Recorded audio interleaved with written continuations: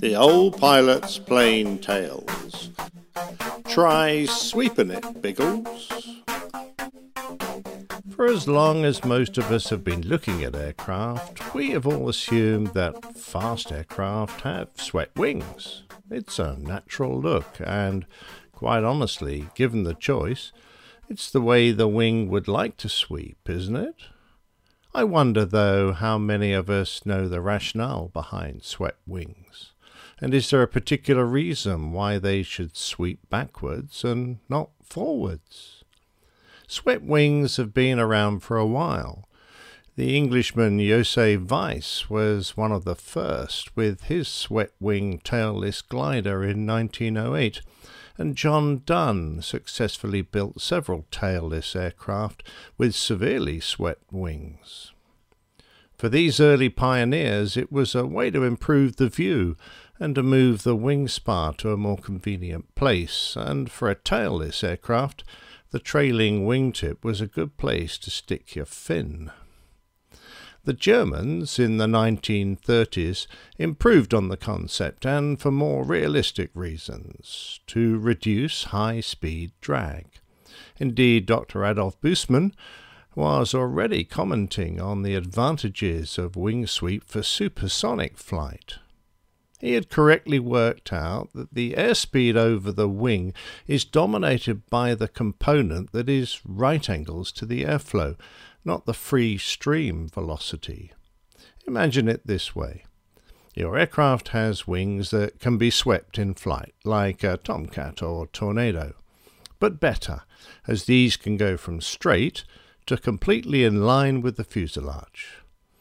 When straight, all the air goes across the wing and produces a lot of lift. As the air accelerates over the wing, a supersonic shock wave occurs quite early, say around Mach 0.8. That's 80% of the speed of sound.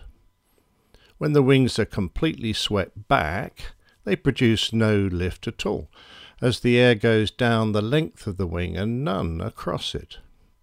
So there's no acceleration of air over the wing and no early production of a shock wave, a speed termed m-crit, the critical Mach number.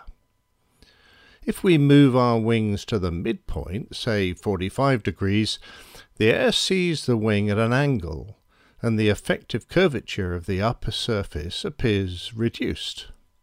It is reduced, in fact, by the cosine of the sweep angle, that is 70% of the straight value.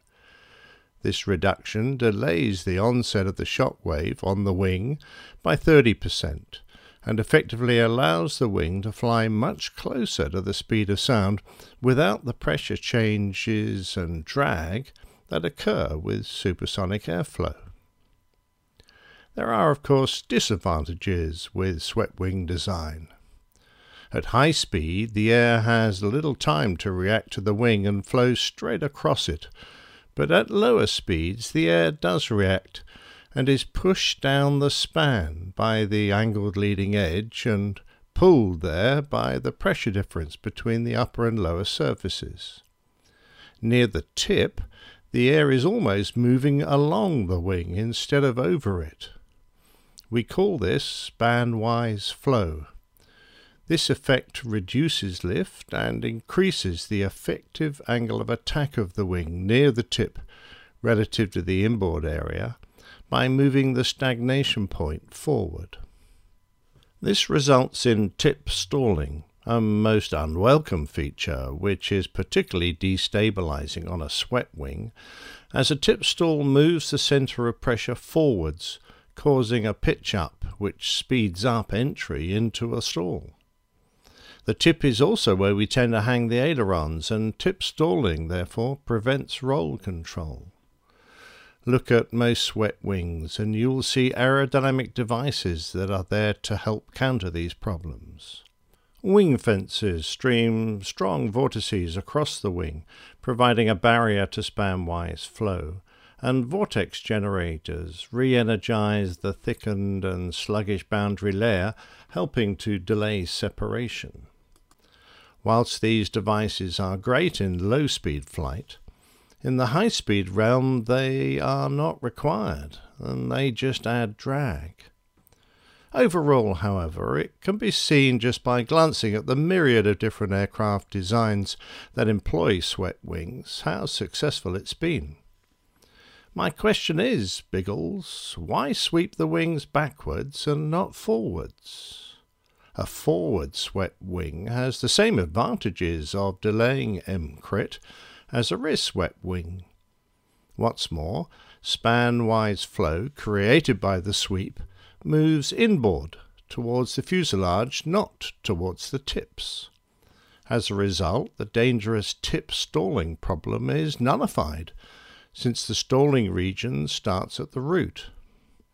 This design allows for full aileron control when near the stall, which means that leading-edge lift devices may not even be required. With the air flowing inwards, wingtip vortices, with their huge drag penalty, are much reduced, and so would much of the wake turbulence behind an aircraft.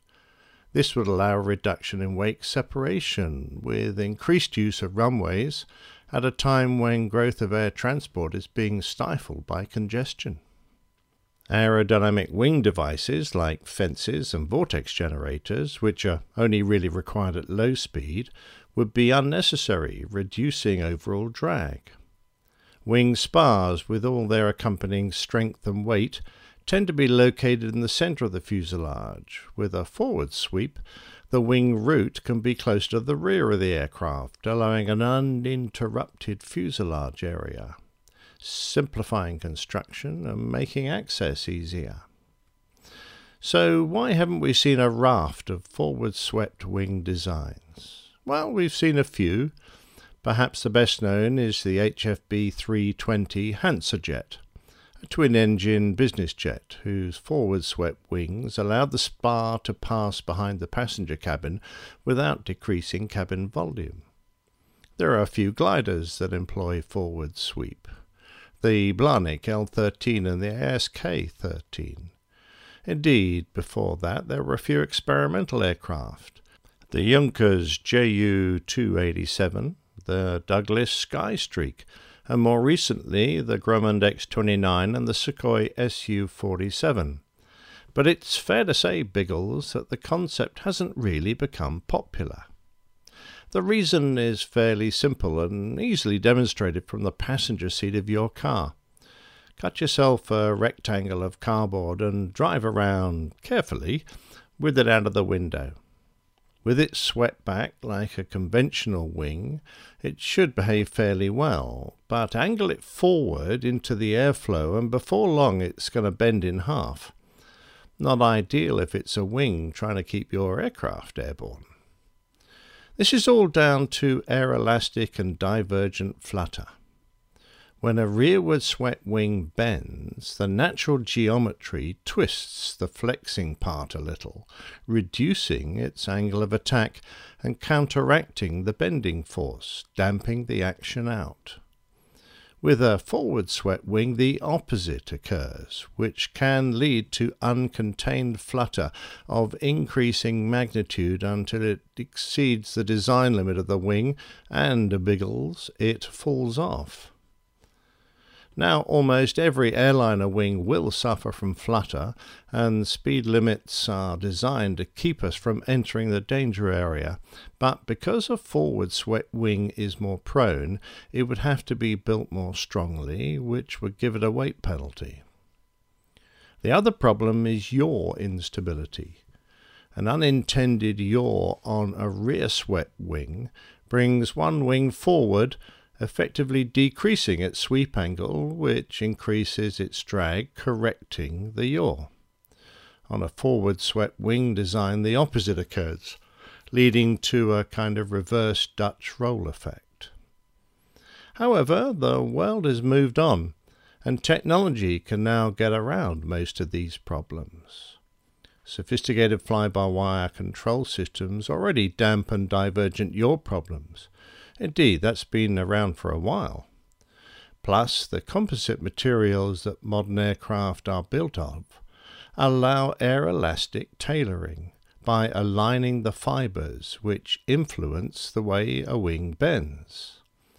This has the potential to allow a forward swept wing to twist in a favourable direction if bent, nullifying the divergent flutter problem. So, do you think the next generation of Airbus will feature forward sweep, Biggles? Well, I'm not sure either. The Grumman X-29 was built to examine a lot of the potential advantages of forward sweep. Based on two existing Northrop F-5 fighters, they were modified to carry graphite epoxy wings swept forward at more than 33 degrees. These wings successfully used anechotropic elastic coupling between bending and twisting to address the aeroelastic flutter problem. The two aircraft displayed the potential to be extremely manoeuvrable and showed promise for the future of aircraft design.